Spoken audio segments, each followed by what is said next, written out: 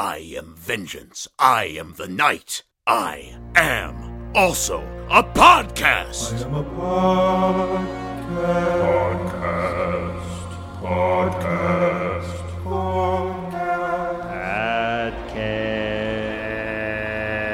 Whoa! It's a show. It's a show. Audio only, though. What is it about? If you have time, I can tell you that it is a podcast about Batman, a Batman. What did you want me to say in this part? It's a show. Yeah. yeah! I am a podcast. Whoa! Hey! Interviews with fans and people who worked on the show. Podcast.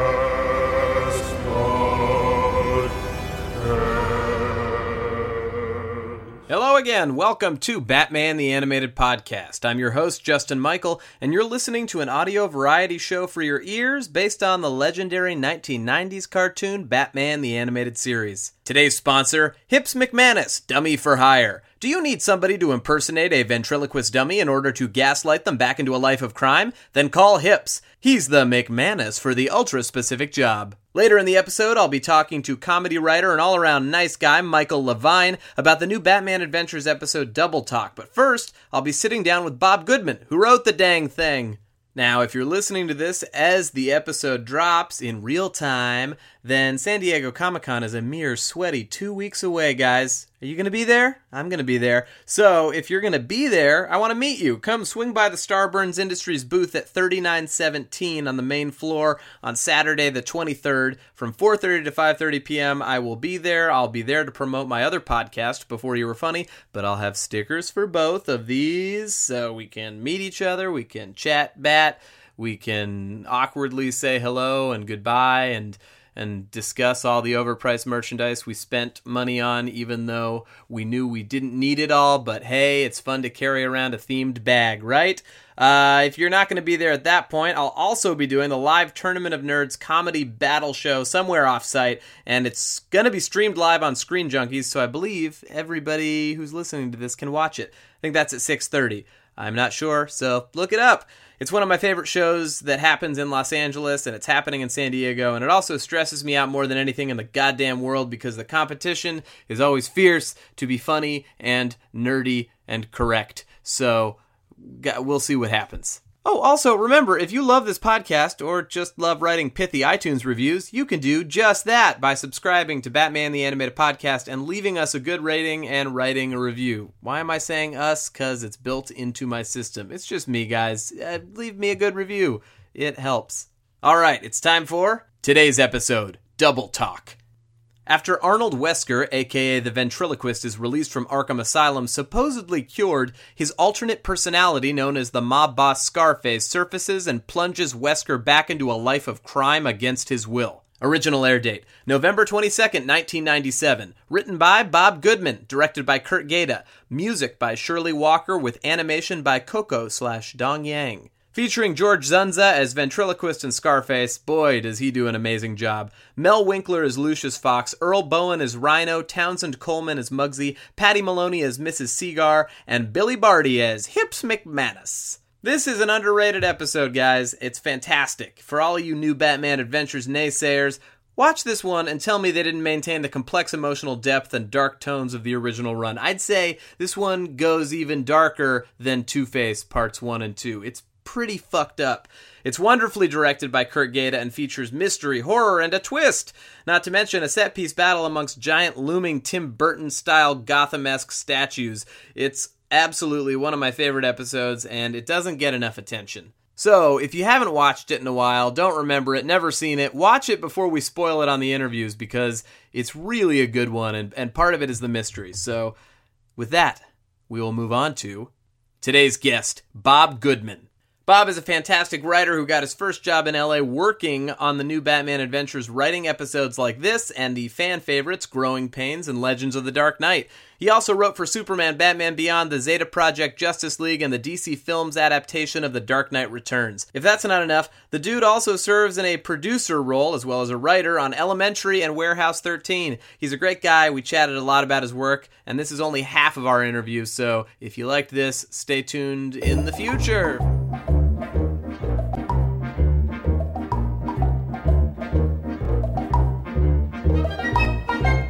For coming on the show. I'm very happy to be here. Yeah, I'm really excited. You've written some of my all-time favorite episodes. Oh, thank you. So it's really cool to actually get to chat about them with you. It's cool that you're doing this podcast. You know, we appreciate it. I speak for the group. Well, I wanted to dig into your career first. Just like, where did you get started? How did you get involved with writing for television and writing in general? Right. Grew up out in New York. Majored in film in college, and for a number of years tried to make it as an independent feature writer / director, kind of flying out to LA a couple times a year and writing independent scripts that tried to raise the money myself and got close a couple of times. But really, you know, I'm sure little bits of advice will come up now and then as we talk. And first bit of advice I'd give to anybody thinking about doing this is that's not a way to do it. Get out to LA. And eventually I kind of wised up to that truth myself. And around the time that my wife and I were negotiating terms, a friend, a guy named Don Lipper, called us. Didn't know that we were having this conversation. It was just kismet. At the time, he was the writer's assistant to Alan Burnett and Paul Dini through the first batch of Batman the Animated Series. And Don was planning to transfer to another department. This, obviously, you already know the year. It was 1995, or we knew the whereabouts. So it happened. This was right at the beginning of 1995. And the new department that Warner Brothers was creating that Don was going to get on board with was called Warner Brothers Online. Because there was this new thing called the Internet, and he was going to go do that. I think I've heard of it. Yeah. Some people thought it was a fad, might not catch on. Anyway, so Don called and offered to set me up with his job. He was Alan and Paul's assistant. He would vacate that seat and sing my praises and set me up for the gig, which is how it worked. I flew out here. Originally, until, it took a few months for everything to kind of iron out with Don's transfer. So I was kind of a floater, assistant, script coordinator, split my time between working for Alan and Paul, although Paul was out a lot at the time. And Tom Ruger, and sort of doing some script services for Animaniacs and Pinky and the Brain and Freakazoid, which was just getting started up around that time. Oh, so you got to work on many shows. I got to work on everything Warner Animation was doing at that time. Which was such a good time for animation. It was the golden age, or the second golden age of Warner Animation. And I actually, having just listened to Rich Fogel's podcast, I know that he mentioned that there was this sense of there were hotspots in animation. That there, for a period of time, Hanna-Barbera was the place where the TV animation to be involved in was, and then, Disney for a while, and it was definitely Warner Brothers for the 90s. Oh yeah, the Warner quality Brothers owned surpassed animation everything. Yeah, and eventually, the job settled into being exclusively Alan and Paul's assistant, and they were generous and open-hearted enough to read my spec scripts, to watch a student film that I had made in school that had gotten a lot of recognition and awards. And what was the student film? So it was called Touching, and actually your listening audience doesn't know it, but we have another person sitting here in the room with us. Actually, one of the stars of that short film, a man named Nathan Hull, is sitting here with us. It also, I apologize in advance, Nathan, more notably. Starred Lisa Edelstein, who went on to be Cuddy on House and is now the star of Girlfriend's Guide to Divorce. And as I said, film by other people's assessments came out good, swept the awards at the NYU Film Festival, did well financially, which is unusual for a student film. Yeah, that's very rare. And so Alan and Paul were willing to check out the film, were willing to read my spec features, and only a couple of months into working as their assistant, gave me a freelance on Superman. Basically, I got started with them just as Superman was getting started. So let's say I started actually on a desk outside Alan and Paul's office in March of 95, and probably around summer of that year was when the writing really got started on the Superman animated series for a 1996 premiere. What was it like to be around the development of that show, like at its inception? It was incredibly educational, and I probably didn't appreciate just how much for a long time. That goes for really all the stuff that I got exposed to and did there. It was a training ground. The volume of writing that I got to do, the volume of story breaking that I got to be involved in, and the quality of the stuff was stunning. The Bible that mainly Paul wrote for the Superman animated series, I still see it like floating around every now and then on the net that people have a PDF of it that they go, this is one of the best Bibles ever, and it really was. What made it a good Bible? Wow. So it just kind of hit all the notes, and by that I mean he, Alan, and Bruce. Like I said, Paul was the one mainly at the keyboard, but it was a joint brainchild of the three of them. Covered what the tone of this show is going to be, what the themes of this show are going to be, the feeling of watching it, what the stories would be like, hit each of the characters and gave you not just a bio, but a sense of that character, and really, not just lip service, very often Bibles, because you don't know yet until you hit the ground what this character is going to be. They obviously had the benefit of 40, 50 years at that point of Superman, and the different incarnations, and what this incarnation did right and what this incarnation maybe did in a way that they wouldn't want to do. So it had the Bible the opportunity to compare and say, we all really love the George Reeves Adventures of Superman, which for me, by the way, was like the formative Superman for me. And here's what was great about the Donner movies, but the kind of klutzy Rube G. Lois pushing his glasses up, Clark Kent of the Christopher Reeve Superman isn't the way we're going to go on this show. And it had all that reference to be able to build off. And also to the advantage, the existing villains in the Rogues Gallery that come with Superman. And surprised, those guys are good writers. And so it was well written. It was enjoyable to read and had good episode samples. Those probably we didn't stick to as much. The purpose of a show Bible, or maybe your audience doesn't know, is to give as much the buyers of the show as the new writers a preview of what it is they're buying. But when the rubber hits the road, it may or may not be adhered to. It doesn't necessarily, get followed like the Bible in capital letters. But that was true about this one. We didn't go back and go, well, what did we promise? But it did a better than usual job, letting this is going to be a brighter colored show than Batman. This is going to be an optimistic show. Superman is about hope and about the best of human nature, and it was a guide of what this show is supposed to be that we were able to deliver on. Yeah, I mean, I imagine at least it unified kind of the creative voice at first, which should be its purpose. Start everybody on the same page so you can at least make it feel like the same world. Not to mention it had great character drawings in it. Yeah. Because again, you've got Bruce. Yeah, what was your background before we even dive further in comic book superheroes? Did you grow up loving them? You mentioned George Reeves Superman. The George Reeves Adventures of Superman was definitely the Superman of my childhood. The Adam West Batman was the Batman of my childhood. Mm-hmm. I only had kind of a passing intersection with comic books. It's kind of a disappointing answer for people I know when I talk about it, but I kind of learned it on the job. I got to Alan and Paul's desk by this, wonderful serendipity, and then dove in, to my good fortune, largely through their eyes, and learned about DC Comics, in the in-depth way that I did on the job.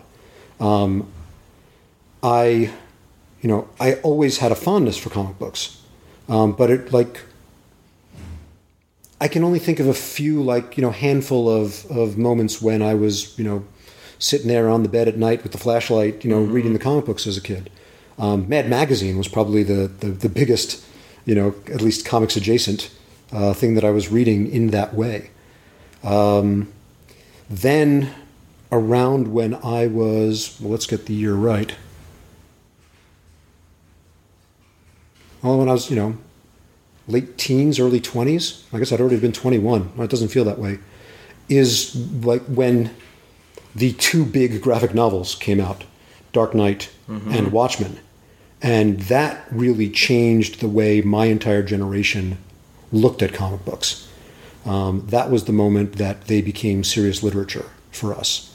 And people were buzzing about how this isn't what you think of when you think of a Batman comic. This it had a mainstream audience. It felt like it broke through some sort of barrier. That's exactly right. And that's really when I came to respect them in a new way. That's interesting. Do you think that maybe because you didn't have as, kind of fanboyish background with comics that you were able to approach it from a different perspective? I mean, even coming from the writing features, feels like the episodes of yours that I've seen and the show in general, they feel like mini movies. Well, the element of them feeling like mini movies was not just me. That was, very much the goal that Alan and Paul and Bruce set out. In my sort of preparing for this conversation with you and looking back at the episodes that I wrote and others, it really was striking to me how mature the structures that we were playing with were, and how not for kids the structures we were playing with. It didn't pander. It not only didn't pander, yes, that's absolutely true. Yeah. But structurally didn't pander. There are episodes that take a little while for you to figure out, what you're watching or whose story this is. Or you mentioned you talked with Alan about Perchance to Dream, and Paul's Over the Edge comes to mind, where these are episodes that have a big secret that take a really long time to pay off, and you're jumping around in time, or you're inside a dreamscape in the episode, or we'll start an episode from a character's point of view who the audience doesn't recognize. And these are things that very kind of modern and mature storytelling is doing even nowadays. Show like Breaking Bad kind of made a signature of opening from some family you don't know or character you don't know, and taking, until the commercial break, until you really understand why you're watching this. And we would do stuff like that in a show that was ostensibly, but as far as we were concerned, not really, for 8-year-olds. And when, as network power increased on us there, we were no longer allowed to do stuff like that, because the common wisdom, rightly, is your audience isn't going to be able to follow those stories. But we, not to say that we were, deliberately or stubbornly leaving our audience, leaving the 8-year-olds behind. But as you said, we weren't pandering to them. We all loved shows that we had to reach for as kids. We all loved the fact that Looney Tunes had ideas and vocabulary that we didn't know, and we were never afraid of a kid on a living room couch somewhere turning and asking mom and dad what that meant or what's going on, because we actually thought that that's one of the things television can and should be, is an opportunity for the family to interact, not just plant the kid in front of the set and leave them there. But to the question you asked, I do think that my coming in with fresh eyes was an asset for both myself as a writer and, I hope, the contribution I was able to make for the show. That I was... all of us, Alan, Paul, Rich Fogel, and myself kind of in particular, were big... Stan Berkowitz, and we were really movie buffs. Bruce Timm, also big movie buff, and a lot of the same movie language that we all could refer to. And like you said, we were talking about these as movies, and what movies we were referring to.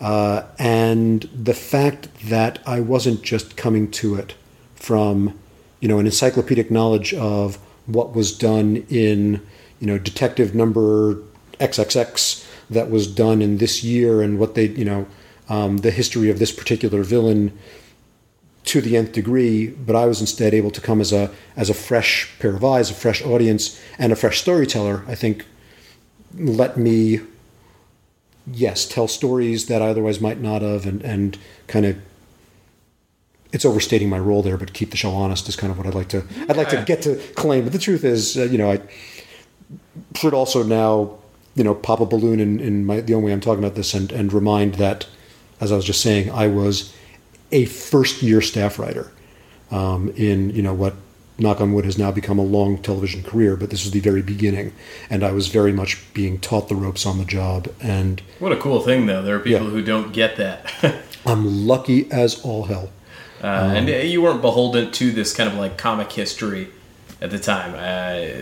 I think it's so cool that the stories didn't handhold people. Structurally, tone, there's a lot of stuff there that's unusual, but I at least like, in the limited interaction or like writing I've done for whatever kids television, you don't, or at least like any sort of performance for them, like you don't want to pander, you want people to, you want to have people rise to the occasion, I think. Yeah. Or learn something from it, and they're not going to learn if you're dumbing it down. I think that's the stuff that makes an impression. Yeah. By the way, for any of us at any age, not just for kids. Yeah, well, there's dumbing down on every level. Well, cool. So, back to Superman. What was the first episode that you wrote? So, the first episode I did was Feeding Time. Oh, man. That's a great one. Thank you. Could be a one-note villain, too. And, really has, like, a fun humanity to him. And that, by the way, we were talking about the Bible. Thinking back, and not being a guy with a great deal of experience with the Superman Rogues Gallery, that, by the way, also to the general public isn't as well known as the Batman Rogues Gallery. I didn't know who the Parasite was before I saw this cartoon. Well, you and me both. Yeah. I read the pilot. I saw the character model that Bruce had drawn. I saw the blurb that they'd written about Parasite. I am a writer who frequently gravitates to sci-fi, which obviously there's plenty of in Superman. I'd say first and foremost, Superman is a sci-fi property. Yeah. But Parasite in particular is one of those characters that, it's, the chemicals turned him into a monster. Mm-hmm. I was attracted to the idea of the character. I was attracted to the power that he could drain Superman's power, and it seemed like there'd be good character stuff to do there. What would happen when Superman is weak and this guy has Superman's power? So that was my first freelance while still sitting as an assistant at Alan's desk, or outside of Alan's desk. It went well. Again, I was, a noob, and I think I was very ambitious and wrote up a whole idea for a story that I think kind of following the model of something like Feet of Clay. That we'll spend a whole episode just establishing this character. Mm-hmm. And then, we can wait for another episode to do the next big story. And Alan and Paul read it. And as, the way it worked with, not just me as a freelancer, but anybody there is you'd write up your idea, they'd read it, they'd pull you into Alan's office, and you'd kind of bounce around what they liked and didn't like, and they'd give you some guidance, and you'd go and do something else, and they'd give you, maybe write down 2 specific beats. And this is, now I've learned the way it works with any first-year writer on any show, that, you have to kind of be fed, this is what we are doing here.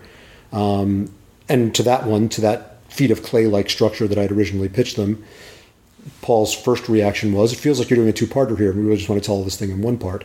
And so we managed to, or they dictated, condensing it down.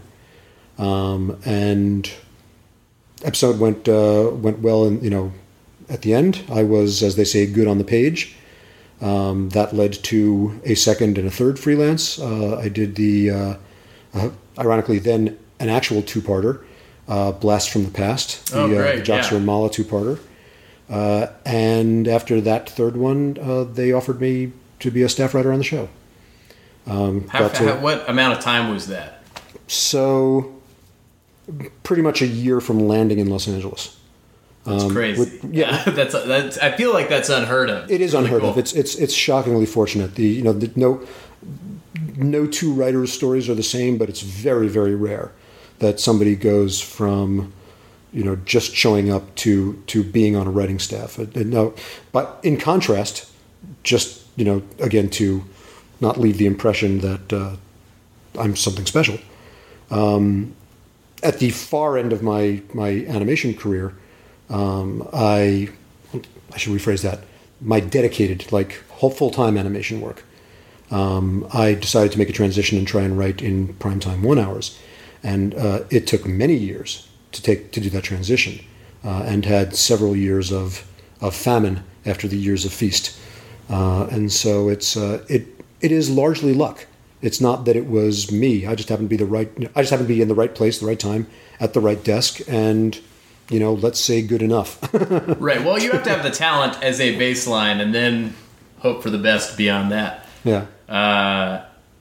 So, had you watched the Batman the Animated Series kind of once you got there, kind of just binged it, or were you already watching it? Or yes to both. I'd seen several episodes and was smart enough to recognize this as something different and really special before I moved out there.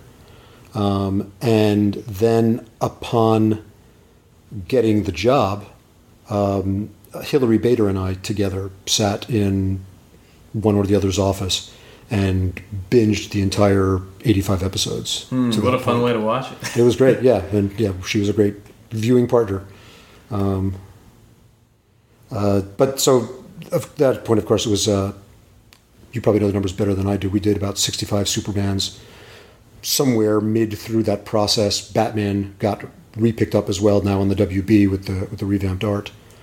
And for a while, we were doing Supermans and Batmans in tandem. Was that insane? I mean, was it just it was a larger production schedule, or it was the individual writing burden on a given writer didn't really change. Probably Alan was the one person in terms of the writing who suddenly had a lot more to do. Am I remembering this right, or did we write all the Supermans and then they aired together? They aired as the new Batman Superman Adventures. They would alternate a new episode every other week. I feel like there was a period of time that we were writing both, that we were writing one or the other. But I could be wrong. Maybe we finished all the Supermans and then got to writing the Batmans. I think there was a time, at least from... You've probably heard more about this than I remember. Yeah, I think it did. There was a crossover period. I mean, there was even a time when I think Batman Beyond was being developed at the same time as the other shows as they were wrapping up. That's for sure. Yeah. It all, and I say this in a good way, it all was one long continuity for us. I think that's why it's so strong. Watching any of it, it feels tonally right on point and more satisfying to watch. You're seeing these characters grow, even if they are kind of individual episodes and standalone stories. Right. It was not just that it was one continuous universe that we were putting on the television, but for us, the writing group of those shows, the WB revamped Batmans and Superman and Batman Beyond, and then even going into Justice League and Zeta Project and Static Shock and the stuff that kind of branched out from there, was this one tight-knit group of writers. It was Alan and Paul and Stan and Rich and Hilary Bader and myself. And we were the group that did all of those shows as one writing unit. And the idea that some writers, it's unheard of that a single show's writing staff is that stable, from season to season. But that this group went from writing one show to the next show, and without interruption in terms of our employment, and with a sense of continuity that we were all in the same universe, and all going out to lunch together every day for all those years. It started, I said, to divide when Static and Zeta and Justice League, that's kind of when the group divided, and some of us were working on this show and some of us were working on that show, and new people came in, and we got Dwayne McDuffie and from Florida, and but it was a very long period of time of a tightly knit group that we had a shorthand.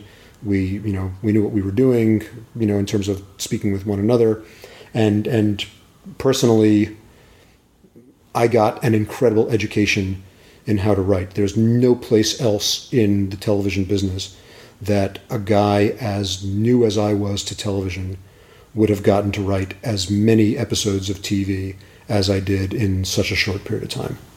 Man, so what was just to, speaking of like you're going out to lunch every day, I'm trying to think of things that fans would not be able to know unless they heard it from your mouth.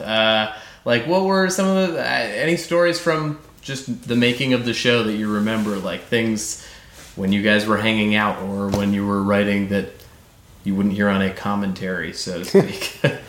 Wow. I don't know, were there any bits you guys consistently did?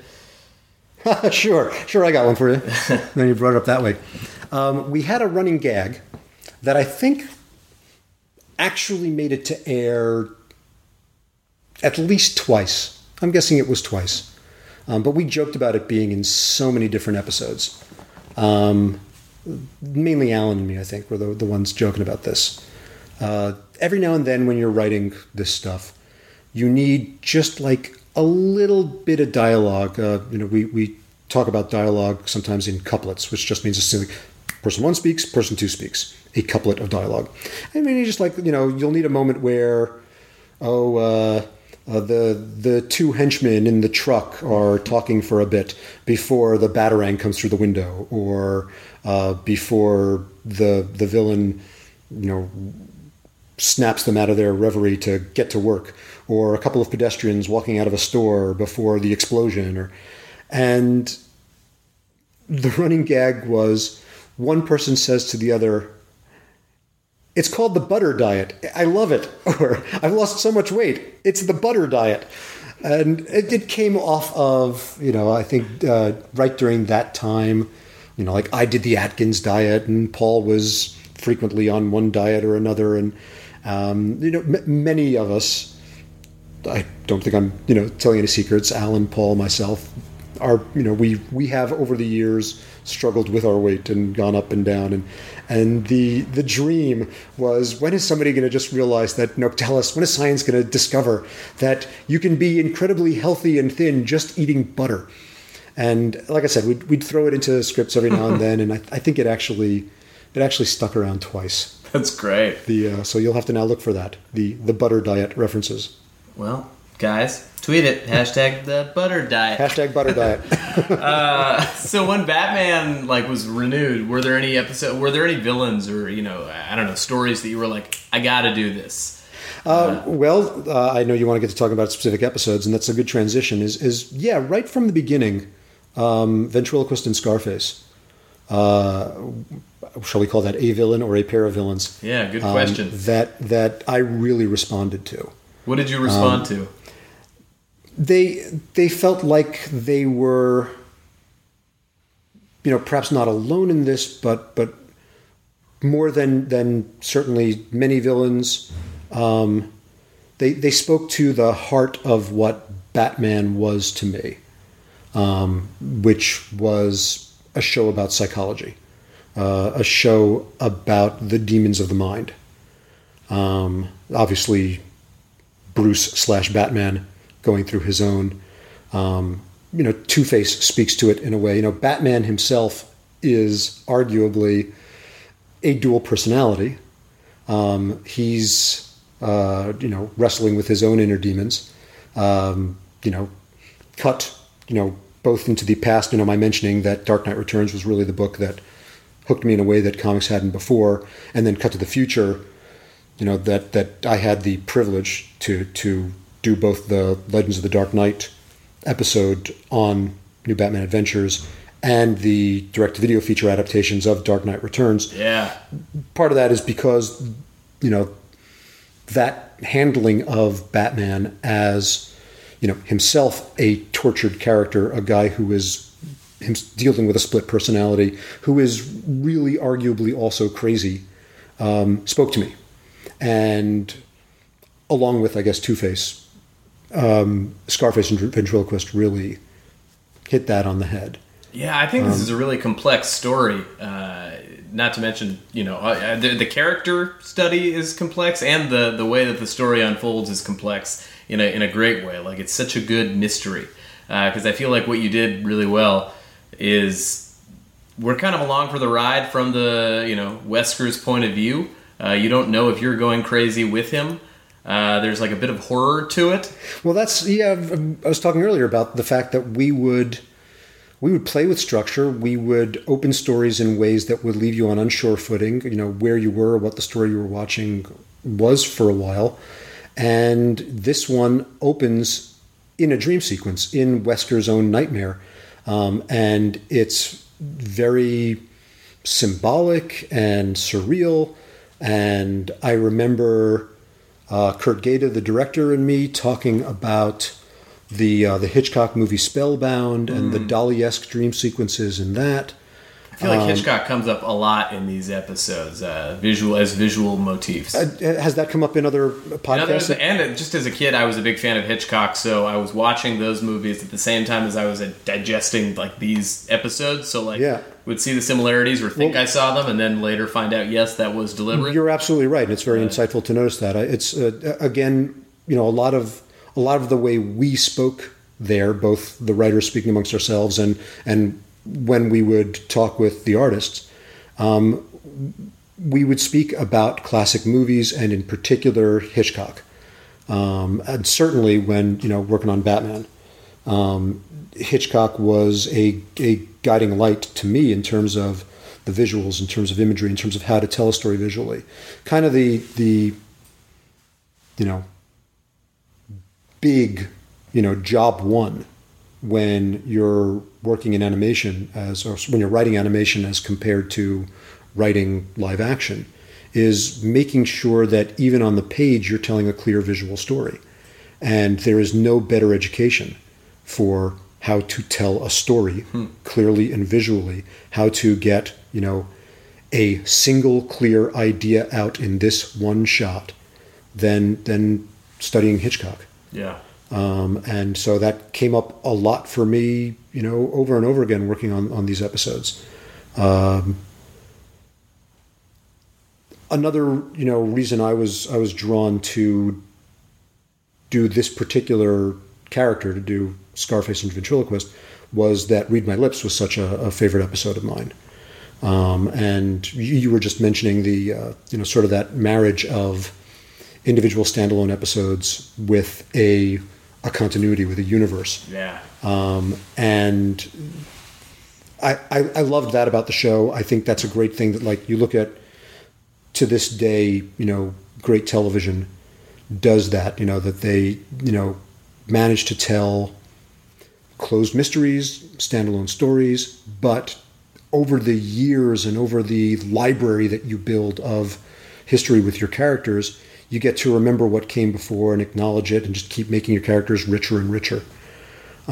So the idea at the premise, at the one sentence logline level, came from Paul, that Wesker, after spending some time in Arkham, is cured, and his old crew gaslight him to get the boss to come back out.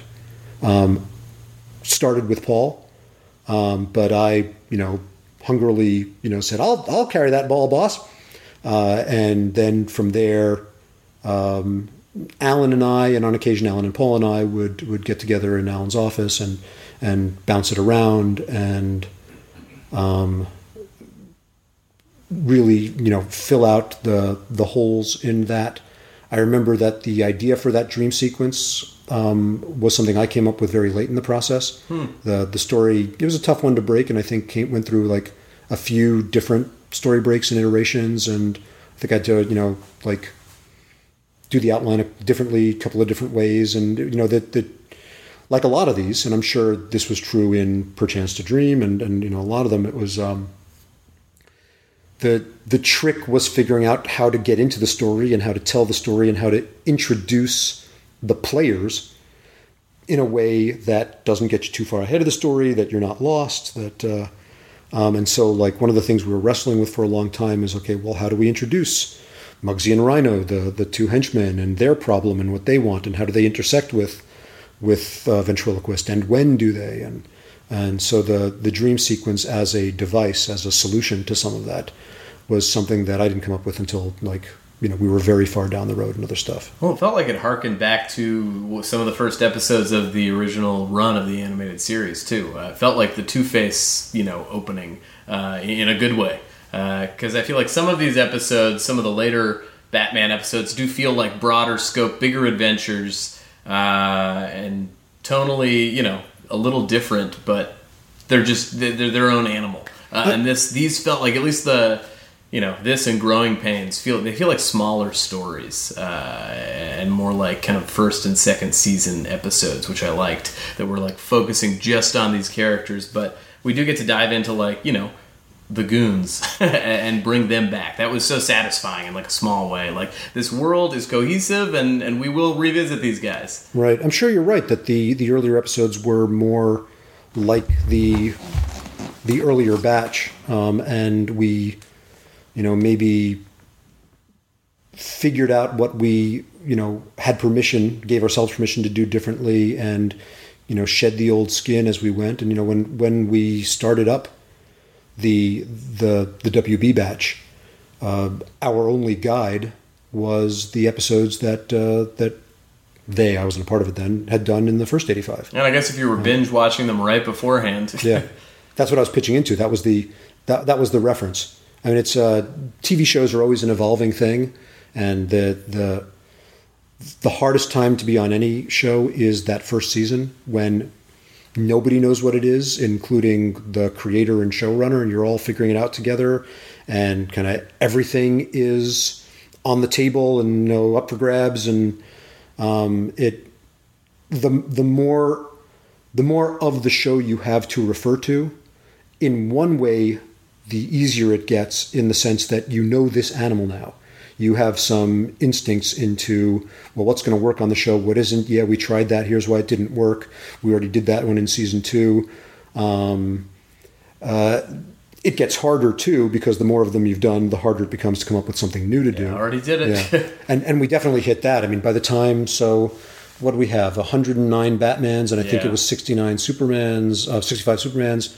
And I'm going to make, was it 54 Batman Beyonds? Yeah, something around there. That, it became, it's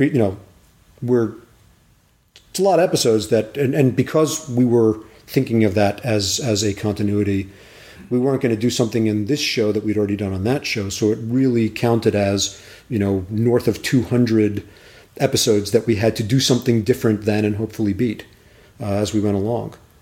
So there's one way that it gets easier, and one way that the challenge is, like, the bar keeps getting raised.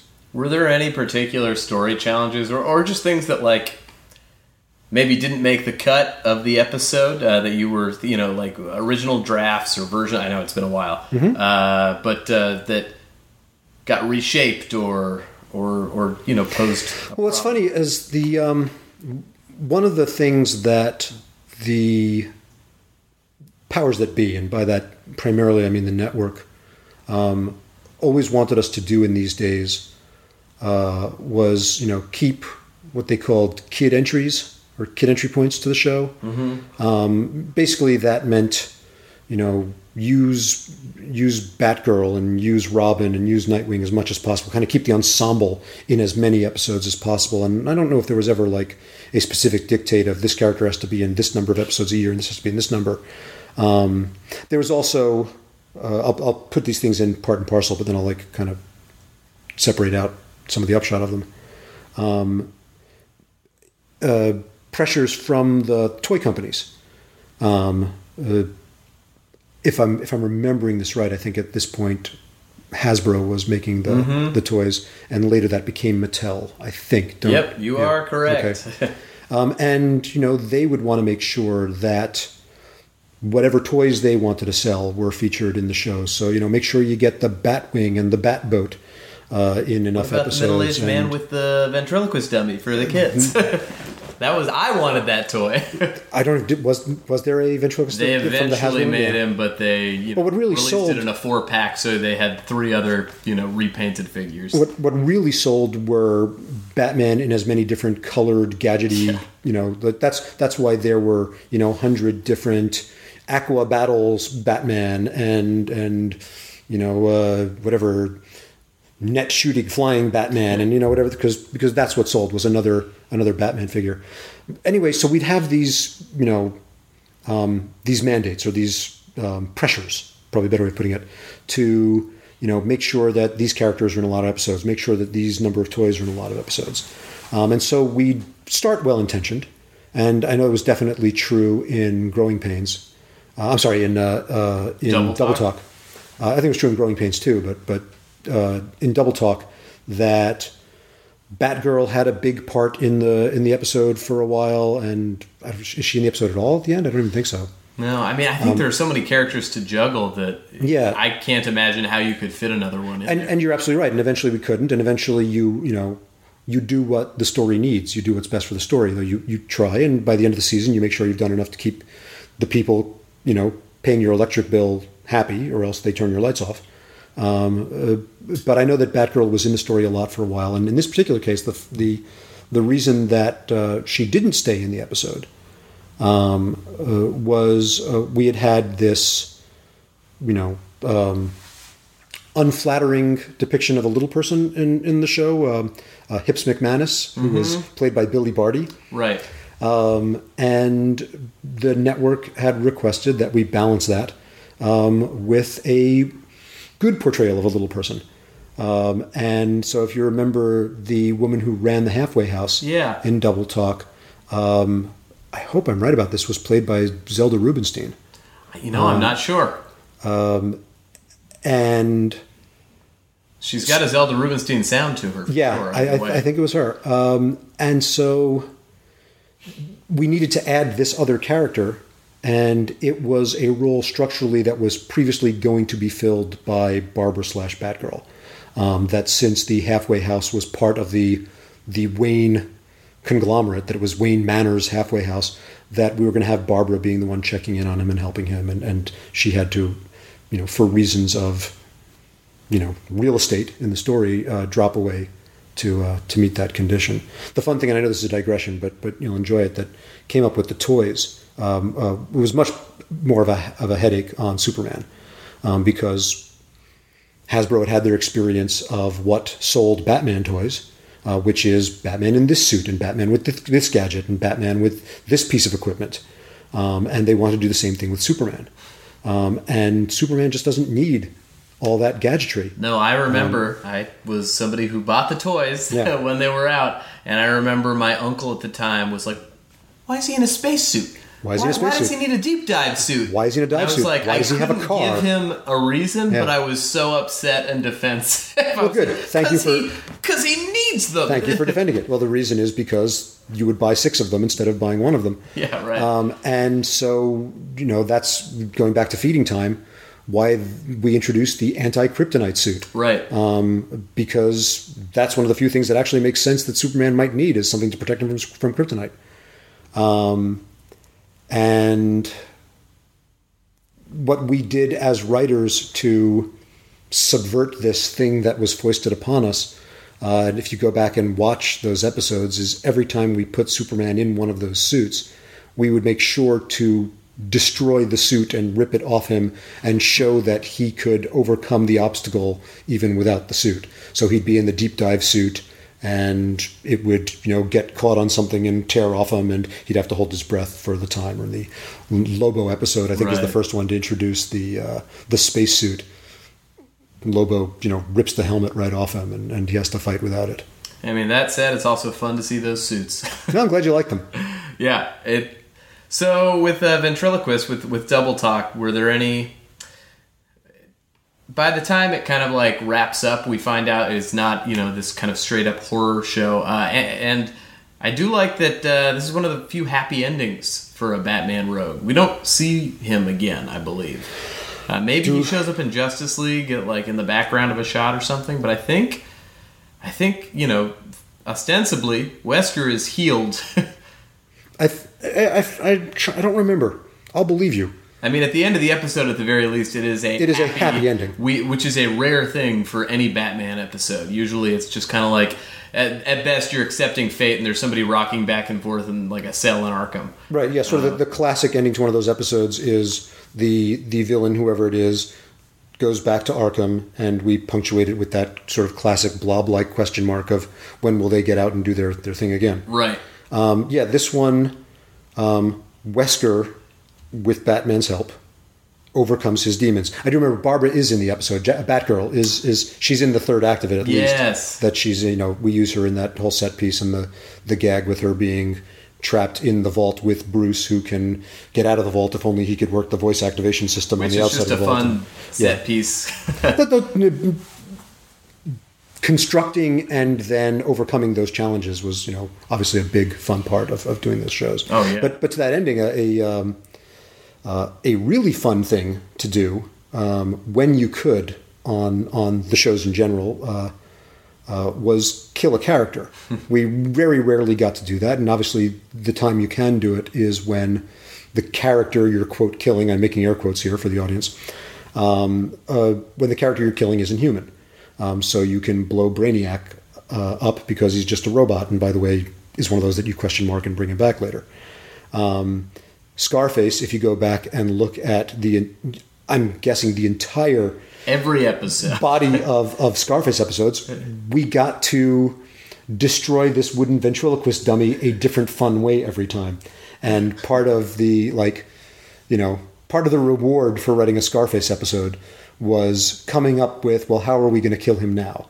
He really gets it handed to him in this one. And the falling onto the rooftop air conditioning unit and having like some last line of dialogue when you think he's like not really going to fall through and then falls through and gets eaten up by those fan blades was satisfying. Oh yeah. It's fun to, and I mean that as a writer, it was satisfying to write.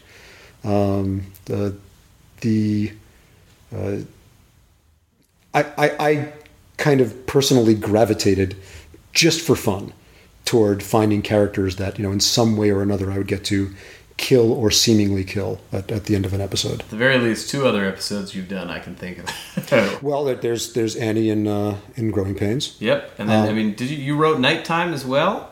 I wrote Nighttime. Brainiac. Yeah, so like I said, Brainiac is one you get to destroy. I wrote all 3 of the Bizarro episodes.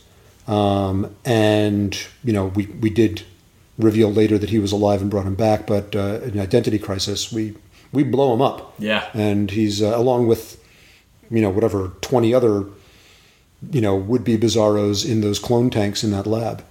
That was no accident that I, I looked for opportunities to do that. Well, cool. Thank you so much for talking about this with me. No, my pleasure. Thank you. And we'll talk again soon. I'm so excited. What about Bob? Bob was great. What a great interview. Now, moving on to today's fan, Michael Levine. Michael is a contributor to The Devastator and The Onion, both funny publications. Check out his new books, All the Feelings, as well as Oh, the Flesh You Will Eat. They're available on Amazon or wherever books are sold if they happen to sell them at your place. Why not just go on Amazon? That'll probably be easier if you don't live in Los Angeles. I'm also a big fan of his comic, By Mike and Evan, which you can find at bymikeandevan.tumblr.com. Follow him at BIZMichael. This is a fun one, you guys.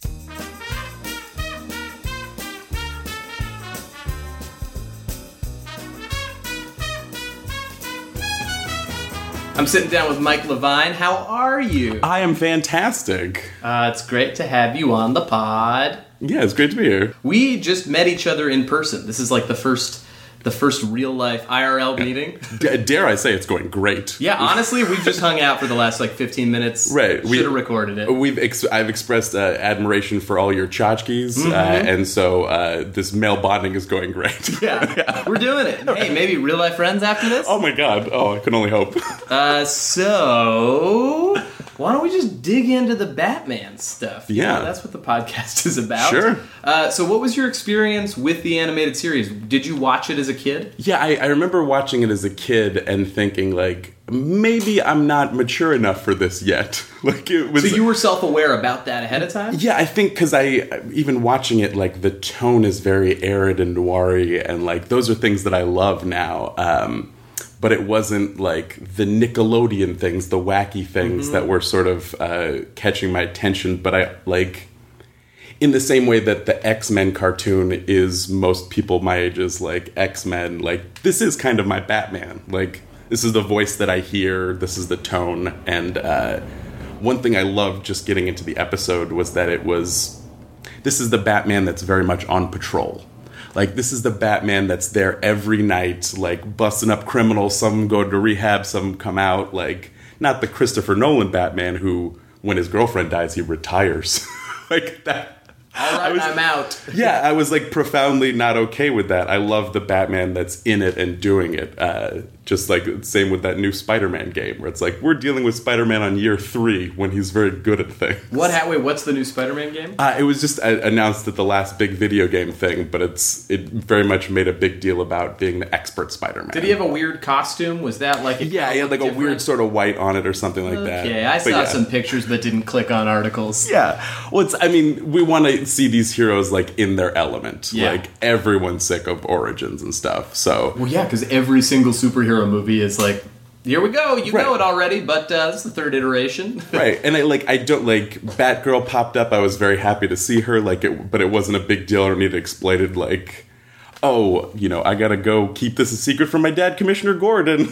Like, Right. she was just there and quipping and part of the family, so that's fun. Yeah, I feel like this iteration of Batman, like once they went to this is like technically like the 4th season, although we kind of talked about this off mic briefly, but it never felt like we were watching seasons as a kid. No, that's not how you thought about it. You were lucky to get your UPN 2 Simpsons episodes at 6 and 6:30, and you took what you got. You You're like, whenever, have an opinion. whatever it is, Right, yeah, I'm watching. exactly. Yeah, please.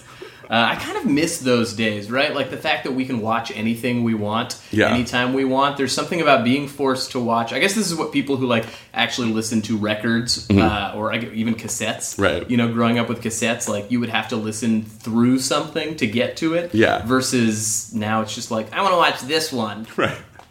You would be exposed to the episodes that either sucked but they kept re-airing, or like you wouldn't have watched but were great. Absolutely. And there was, I always remember the crushing summer betrayal of realizing, like, why don't they have new shows in the summer now that I have time?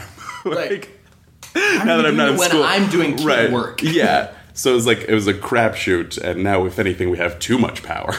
Yeah. Absolute TV power corrupts TV, absolutely. Pretty much, no, you got it. That's a pretty beautiful verbiage. Right. You made it all the way through that sentence. Neither of us were sure it was going to make sense, but we did it. And that's why this friendship is going really well so far. Fantastically.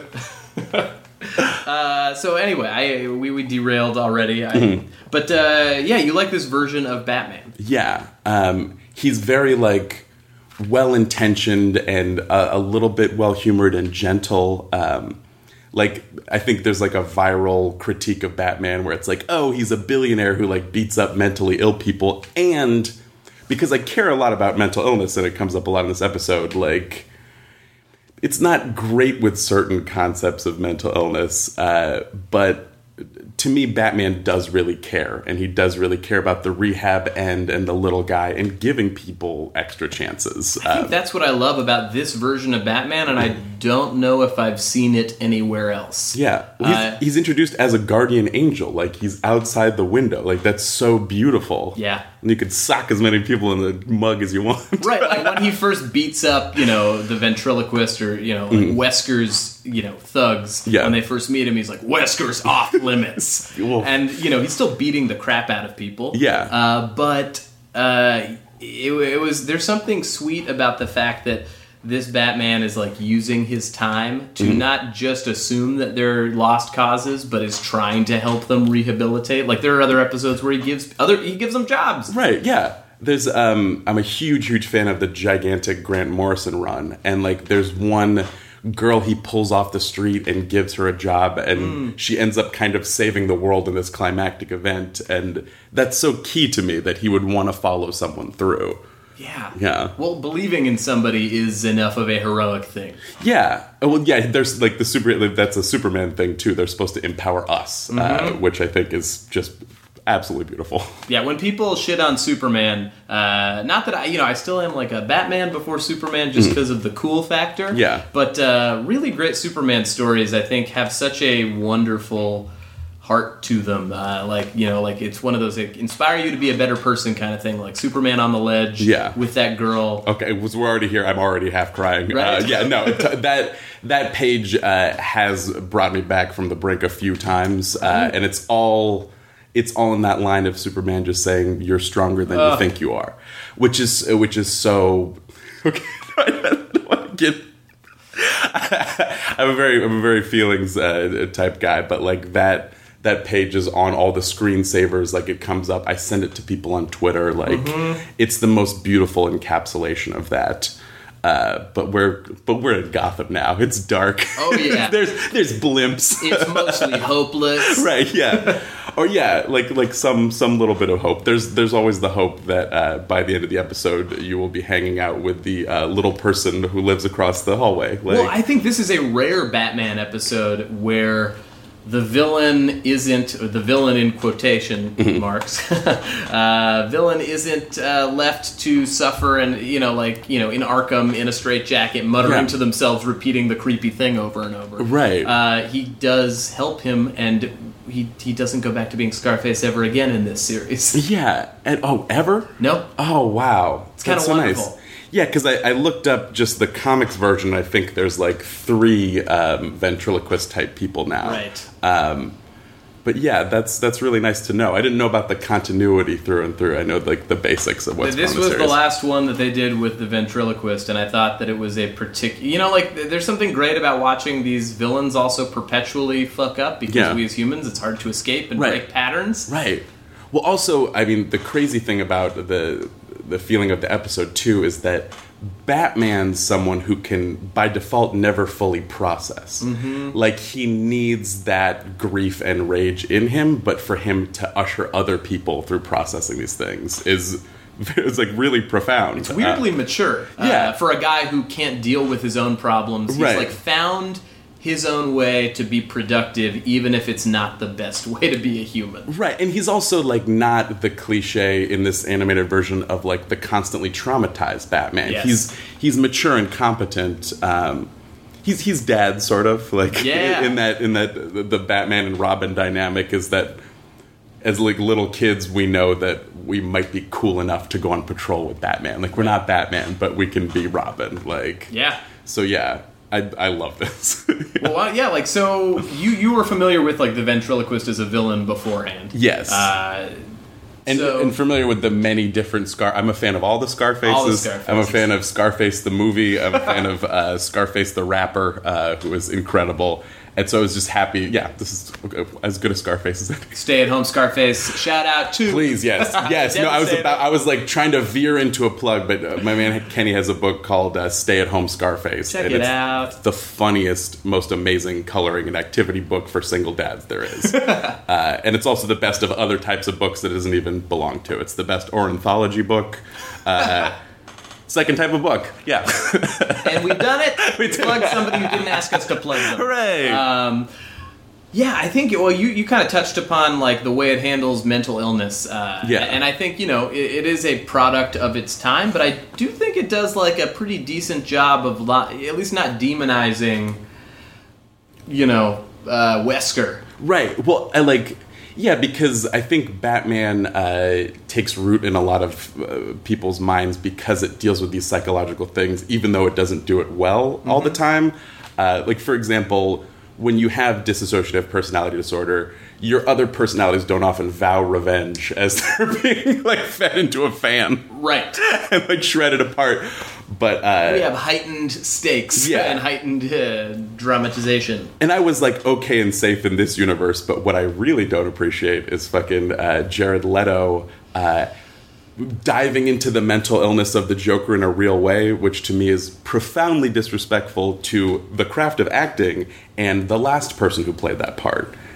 Because everything about it is insane. No, I'm not, but it's not in a fun way, not in a cool way, because to also, me, it's shitty to actors that you're like. It's like, come on, man, don't treat other people like that on set. No, and not even that. Like the craft of acting itself, where to me it would have been the coolest thing if he just showed up nice and normal in a tuxedo for tuxedo. I don't know why, but a normal tuxedo, right, in a nice normal tuxedo for interviews, and put on the craziest, most bonkers performance, and just sat there calm. And he's like, "Yeah, I'm an actor. I jumped into that role, and I didn't need to take it home with me." Like, wouldn't that be nice? Yeah, it just didn't seem necessary. Yeah, no. It feels like a publicity stunt that the people who were in on it were also not on board with. No, not at all, and that's very important and terrible. But like multiple personalities don't work nearly the way anyone ever thinks they do. But in terms of the symbolism and like the themes of this episode, it worked. Well, it opens with this. I think it's really well directed in particular. It's really well written. Bob Goodman, the writer for this episode, he kind of wrote some of the best like emotionally resonant episodes of this fourth season. He kind of came in at this point in the game. I believe, because I sat down with him, but I'm trying to remember, it was a little while ago. He was kind of an assistant to the other guys, to Alan Burnett, like the story editor, in the original run towards the tail end, and then got to he basically almost immediately got to write for the show. And so I feel like more than other writers on this iteration, really piggybacked off of his favorite tragic villains. Yeah. Like he did a really great Clayface episode. Nice. That was really sad and good. But I feel like it really humanized him. I mean, it starts with this flashback, this horrible nightmare. Yeah, we're very much in dreamscape. It's amazing. This weird flute music is always playing as a cue whenever we come back to it. Yeah. And it was very much like a haunted by the mistakes of the past thing, too. It wasn't, because sometimes when you see Scarface, it's about is it this nebbishy guy? Is he really this monster on the inside, or is it something external? But this time it was, excuse me, so it was about they keep bringing me back. Yeah. The henchmen are lost without him. Oh, it was so sad. Yeah. I mean, it felt like kind of he was dealing with some sort of PTSD style triggers. Absolutely. Him watching Batman beat the crap out of these thugs, and that shot of them in the foreground and Wesker cowering as right. the shadows are kind of and small things looming large and stuff like that. Yeah, it's enough to forgive the a little person can obviously play a dummy that's much smaller than him. I just had to let that go and not be too bothered by it. Hired to do it. Yeah, what was I think I wrote down his name. Hips McManus. Love that. That's such a wonderful noirish name. Right. And what's Batman's alter ego? Matches Malone. Matches Malone. Oh my god, I love me some Matches Malone. Hey, guys, you think that Matches might not be a real person? Oh, Jesus. He has a suspicious name, just saying. No, but he keeps lighting those matches. Okay, I guess it's his thing, and in Gotham, you name yourself after your thing. Yeah, but he get one thing. It's a birth certificate thing, that's his given name. He lit his birth certificate on fire. Yeah. That's why they call it Matches Malone. It all holds together. Yeah, as a baby, he came out the womb with a match. That just got gross in my mind. But we don't need to illustrate it any further. How did it get in there? Well, yeah, no, exactly. Yeah, and when was it struck is what I was thinking. Oh of. God, But what was it struck against? Yes. This might not be that kind of podcast, and I'm happy. Welcome back to Placenta Talk, where we talk about all the things that can be struck against a placenta. Yes, and we'll be changing our name to Placentalk for... Hey, you think that Placentalk, the other mug in our gang...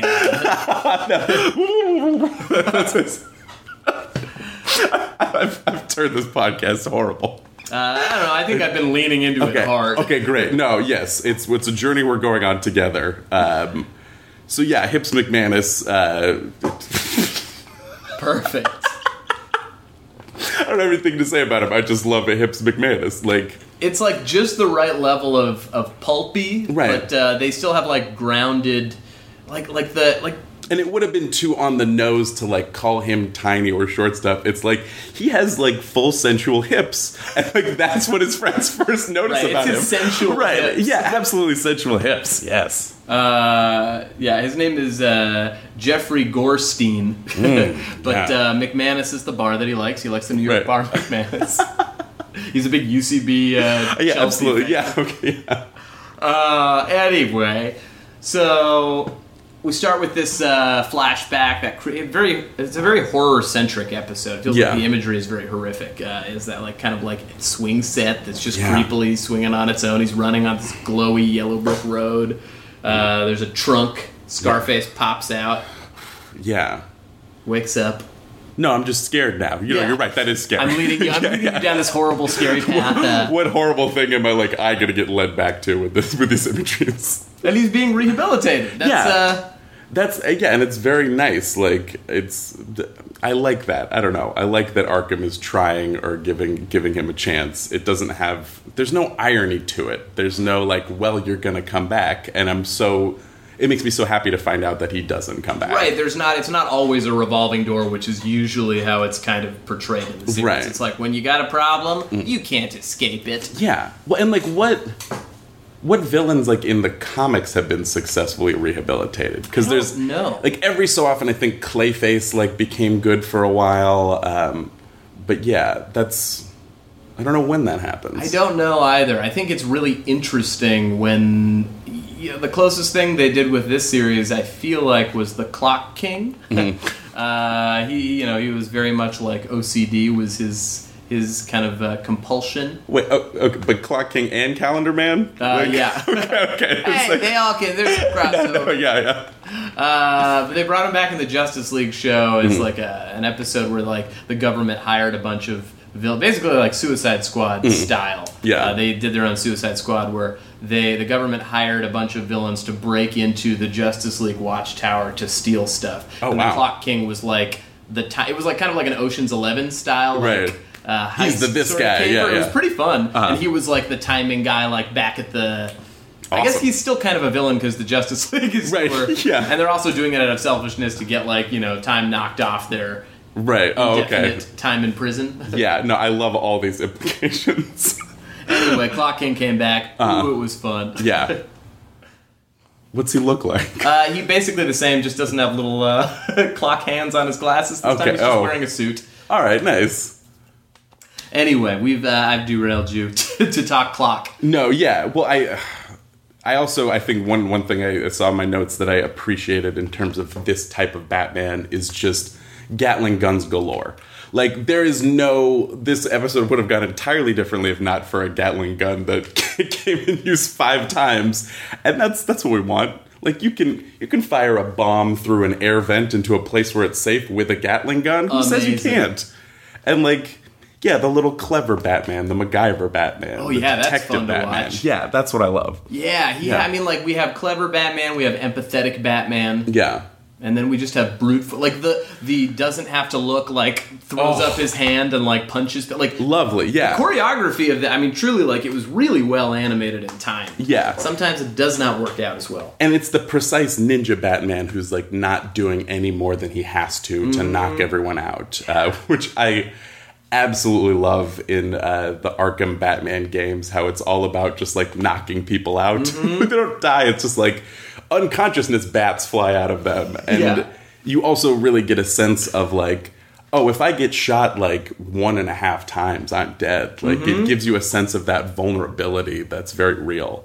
But yeah, some good sock 'em ups, but mostly like a psychological, like liberating sort of episode. Yeah, like, I mean, the act break, I think of Act 1 is Wesker crying on the floor after shattering a glass of milk and sweating as like it kind of like does an iris in, but it's like a wavy kind of dream sequence. It's like really, really, it's dark. It reminded me of like the Two-Face episode from like the very beginning of the series. It's like a 2-parter where they did the origin, and it was just like mostly nightmares for a guy dealing with anger management. Yeah, and it's like tragic things happen to the villains too, and a lot of them are sort of parallel with things that have happened to Batman. So it was like I like the world. I wouldn't like this if it was made today, but I very much love it for where it is. Like, we should be a little more conscientious about these things, but that's nitpicking when it's something of the time. Yeah, I mean, it reminded me thematically, at least, of like it's like those people who are trying to rope you back into your bad habits. Yeah. Like the wrong crowd. Yeah. And those dumb villains who were like, well, the only smart guy we knew is a personality of this guy. Like, these are the dumbest goons and mooks. Yeah, they're cowardly and they're superstitious. They're horrible. Superstitious, cowardly lot. Yeah, there we go. Yeah, I did like, continuity wise for nerds. They're the same voices, same goons as the previous Scarface episodes. Like, yes, the attention to detail of like bringing back the goons right. for these, like making them a pivotal part of the episode. Yeah, is I feel like what makes the show feel very timeless, or at least like when you watch it, you don't. Continuity is never a problem. You can dive in. Yeah. But if you are watching, you're like, hey, okay. Yeah. These side characters are important too. Well, you love the life of someone, and I think the Azzarello Joker story really got into this in a serious way, but like the Gotham thugs who are like, ugh, like, guess I gotta be a clown this week. Like, they're very much in with like, I gotta be like Humpty Dumpty themed. Sure. Like, they're not, the things didn't happen to them. They're not coming up with their own themes. No. So as to whether they're choosing by fashion or like who they think is the least unstable, like, yeah. To me, it's like being a sketch comedian and having right. to bring all your own stupid props. Oh, absolutely. It's yeah. like, all right, well, I have to be in this sketch, and I guess I have to dress up as Dr. Fartstein. yeah. Okay, I'll grab. Just all going these. through your trunk and it's like a smock and like a wig and like a bowler hat and shit like that. Yeah. It's a hard knock life for these sketch comedy Gotham goons. Yeah. Whew. Yeah, they're putting up a show at the Pit, and then they're coming over to, hang out with the Joker for a bit. Oh, that was a good reference because I just did a show, not at the Pit, but the Pit Loft for my book. And so I was like, oh man, they got the main pit? Like, that was my first thought. Guys, I'm back in Hollywood and jealous of Gotham goons and their fictitious sketch comedy show. Yes. Damn. That Goons comedy show. We're writing that. We're putting it up as a spank. No, we're doing this right now. Yeah, right no, now? Turn the microphone off. We're writing a spank. Leave it on just for idea jamming. Sure, yeah. We'll listen to it. Let's just jam. Let's just get loose. Jesus. Yep. Oh. You have a notes. What are your other thoughts on this one? Oh, I think we might have gotten to everywhere. So he's seeing dummies everywhere. This Hips McManus. An awesome line from Batgirl when someone's like, "Oh, it's gonna be smooth sailing." She's like, "Yeah, up the river," and she just clears right through them with like a swinging kick. And I care very much about pithy knock 'em out one-liners making sense. Mm-hmm. And this one's airtight. Like, he had his own reason to say it, and she had her twist on it. It works great. And I love Barbara Gordon's like character arc, and when she's done well, it's so nice, and it's so great to have her like be a no big deal, just part of the crew. Like, she's there to bounce things off of, and it's not like Batgirl. No, not at all. Like, no, she is capable, and we're not calling attention to it. Absolutely, that's kind of feminism. Of course, I mean, but because she's a girl, she gets a shorter cape. Like, them's the rules. Right. Like, much like don't have it cover up your butt like that. No. We gotta see your butt. If you're a female superhero, we gotta see your butt. Right. Oh, God. Yeah. But I think that's all I got. That's an excellent episode. I guess Robin had a short cape. We saw that Robin butt. We saw, and then the new Damian Robin I love so much has the actual hood, which they make the Robin Hood joke a few times, and it's adorable. That's cute. Yeah. I love that this episode is about gaslighting a sad man. Yeah. It's tough. Yeah, which is like a very real and interesting thing. But yeah, I think that's what we would call it. Yeah, and this is also very much a literally gaslit like version of Gotham too. So that's interesting. Gotham by gaslight for real. Yeah. Oh God. Let's read a bunch of books that are here. Great. It's just all makes me want right. Yeah, because I love the Batman animated series universe for like the uniformity and the simplicity, but I also love the messiness of this character has been around for 75 years with countless writers, and like there's a weird kiddie version and there's a super dark version, and there's everything in between. Like, I love it all. I feel like this version works the best, and obviously I'm biased because I host a damn Batman podcast about it, but because it just takes every version and the best parts of it and crams it together. Yeah. Whereas the Morrison version takes every parts of it and like stitches it together in this insane like completely unwieldy but ambitious way. I love Morrison, but once he like lets himself like there's always a moment where he's like, and I'm gone in my own dream world, and you're following me. Most like 60% of the time I'm with him, and like I admire the ambition so much. He can't do any wrong to me. I feel like it's unreadable in an issue by issue sense. It's like just read the like if you try to remember what happened and then remember that there's no way to remember it because there's not really a plot associated, and he's pulling like old versions of Batman into just like a new version, and you know has like some sort of dreamscape and theme. Well, there's a great like footnote in the nice version of Arkham Asylum, like his first Batman thing, where he makes a note in the script that's like, well, this thing of Killer Croc attacking someone is very much like the primal id, but also this reptile animal totem, and I'm not sure the readers will pick up on all that, but it'll come through in some way, and like. Him having that faith that the readers will get it on some level, like, means everything to me. He can get away with some ridiculous bullshit because of that. Well, that's the coolest thing about him. I mean, like, I don't know. I mean, whether you're Grant Morrison writing for, you know, adults or, you know, somebody, I feel like working in animation, like writing for kids, like not dumbing it down, not dumbing anything down for your audience is so admirable to me. Yeah. Like, I may not get every reference Grant Morrison is going for, but you always feel like you're being intellectually challenged, or at least he's trying to do something. Right. I like that, like, a little above my head thing. Like, not too far and not happy, like, not pretentious about it, but, like... No, it's just, like, truly that's where his brain is at. The fact that he thinks the readers will sort of get that is insane because, you know, you really have to be doing a deep read of Arkham Asylum. Oh yeah, and when I first started getting into comics, like his comics were the ones that had like footnotes and people explaining things and layers of references in a single panel.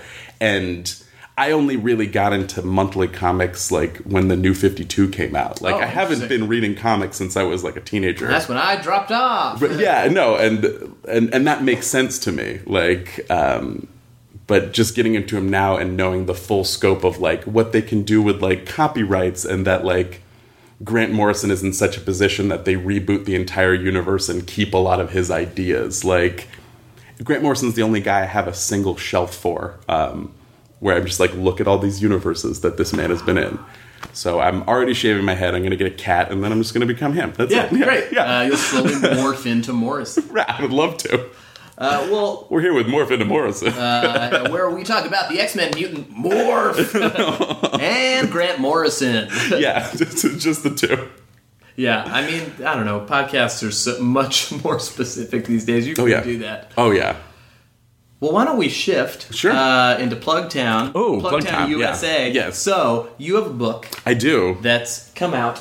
It is out. It's called All the Feelings: Hella Dramatic Monologues for Thespians of a Teenage. I'm holding it in my hand. It's beautiful. It's funny. Tell us, the listeners, about this book. Okay. My sort of theory, or the inception of the idea of the book, was I work with Devastator Press, which has so many amazing books about so many different like pop culture things. There's a Scarface book. There's a great book called Killing It that just came out. That's a guide to being a woman in an action movie universe. They actually just came on the podcast a little while ago to talk about another Scarface episode. Awesome. So get out of this episode. Go to two episodes back. First. Right. Stop in the middle of the come plug. back. Hey, it's me, Mike, again. But they, there's a Doctor Who and a Mega Man book, and to me, when I like hang out with the group and I just get to know them, we're all drama dorks. Like, every single person who's in any fandom spent some time in the theater department, and I checked, and no one had done a parody monologue book before. No, it's so specific, but also feels like a hole in the parody world. Well, thank you. And I feel it was absolutely my solemn duty. This looks like a Samuel French playbook, which is something I, as a high school drama student, have a lot of familiarity with. Oh yeah, and it looks great on the shelf, and the cover design is absolutely beautiful. Shout out to Jeffrey and Amanda for making it so beautiful. Woot woot. Yes, but yeah, making fun of drama kids, fish in a barrel, like, and it's very much the whole conceit of the book is that you don't have to know anything to feel everything. So it's telling teenagers you don't need to study acting, you don't need notes, you don't need a director, you need this book only, and your feelings. And all the monologues are organized by feeling. Yeah, I see regretful. Yeah.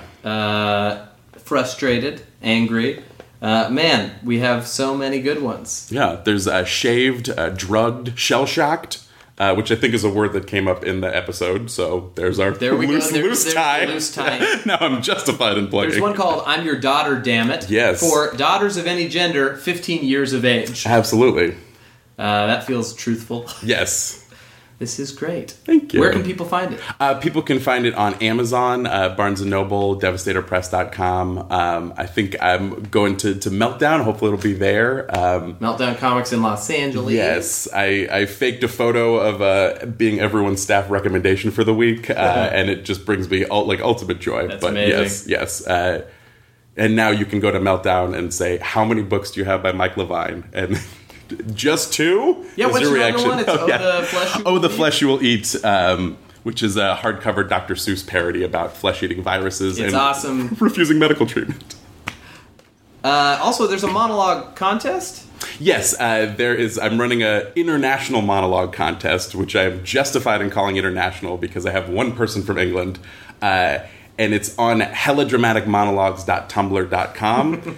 And I gave out 4 monologues for you to just read into your webcam, and I'm picking winners, and you get a Bucket of Feelings prize pack, which is a real thing, with a book and some needle points, with like acting advice from the book, and a mixtape of rap songs that make me cry. I think I might put my real tears in there. Like, I think that would be... Just a little vial? Yeah, just like an actual vial, because I'm just giving the most of myself. I'll do anything for this book. Because I love it so. That's awesome. Thanks for talking about it. Guys, buy it. Absorb it. Yeah. Live it. Give it to the theater nerd in your life and make them feel ashamed for expressing themselves through art. No, I'm a monster. Well, any other wrap-up thoughts about Batman this episode? More? I want more. Do you have all the files? more. Yeah, give me the MP4s of all the rest of the series is what I really want to say. Yeah, absolutely. Yeah. Okay, great. Those DVDs? Yeah. Because I'm still a file man. I don't do the streaming and things like that. Yeah. Oh, yeah. Yeah. Well, cool. Thanks for coming on the podcast. Thank you so much for having me. This was great. Awesome. Friendship solidified. Dudes, that's the show. Follow us on Twitter at BTAS Podcast and me at Hey Justin. Subscribe in iTunes. Leave that review. Donate to the show and get cool rewards at patreon.com/BTAS Podcast. For those of you that are going to guest on the show, have no fear, it's coming soon. Still fixing my good mic. And remember, if you'll be at Comic-Con on Saturday the 23rd, come to booth 3917, Starburns Industries. Say hi between 4:30 and 5:30, or just come and watch Tournament of Nerds at 6:30 somewhere off-site or on the interwebs. Batman the Animated Podcast is hosted, edited, and produced by me, Justin Michael. Tom Smith created the show logo, and Casey Trela helped produce the theme song. Harry Chaskin is my childhood best buddy and the booming voice of this podcast. Thanks to my guests Bob Goodman and Mike Levine. Special thanks, as always, to This American Life producer and co-creator Tori Malatia, who's kind of gotten into the habit of, prank threatening me. I mean, just the other night, I received this message. All right, how about this? Pick up the phone or I pop a blood missile in your head. I don't know what a butt missile is, Tori, but you're funny and also a little scary. All right, guys, see you in another 2 weeks, or sooner if you're going to be at Comic-Con on Batman the Animated Podcast, or in real life. Okay, guys, bye-bye.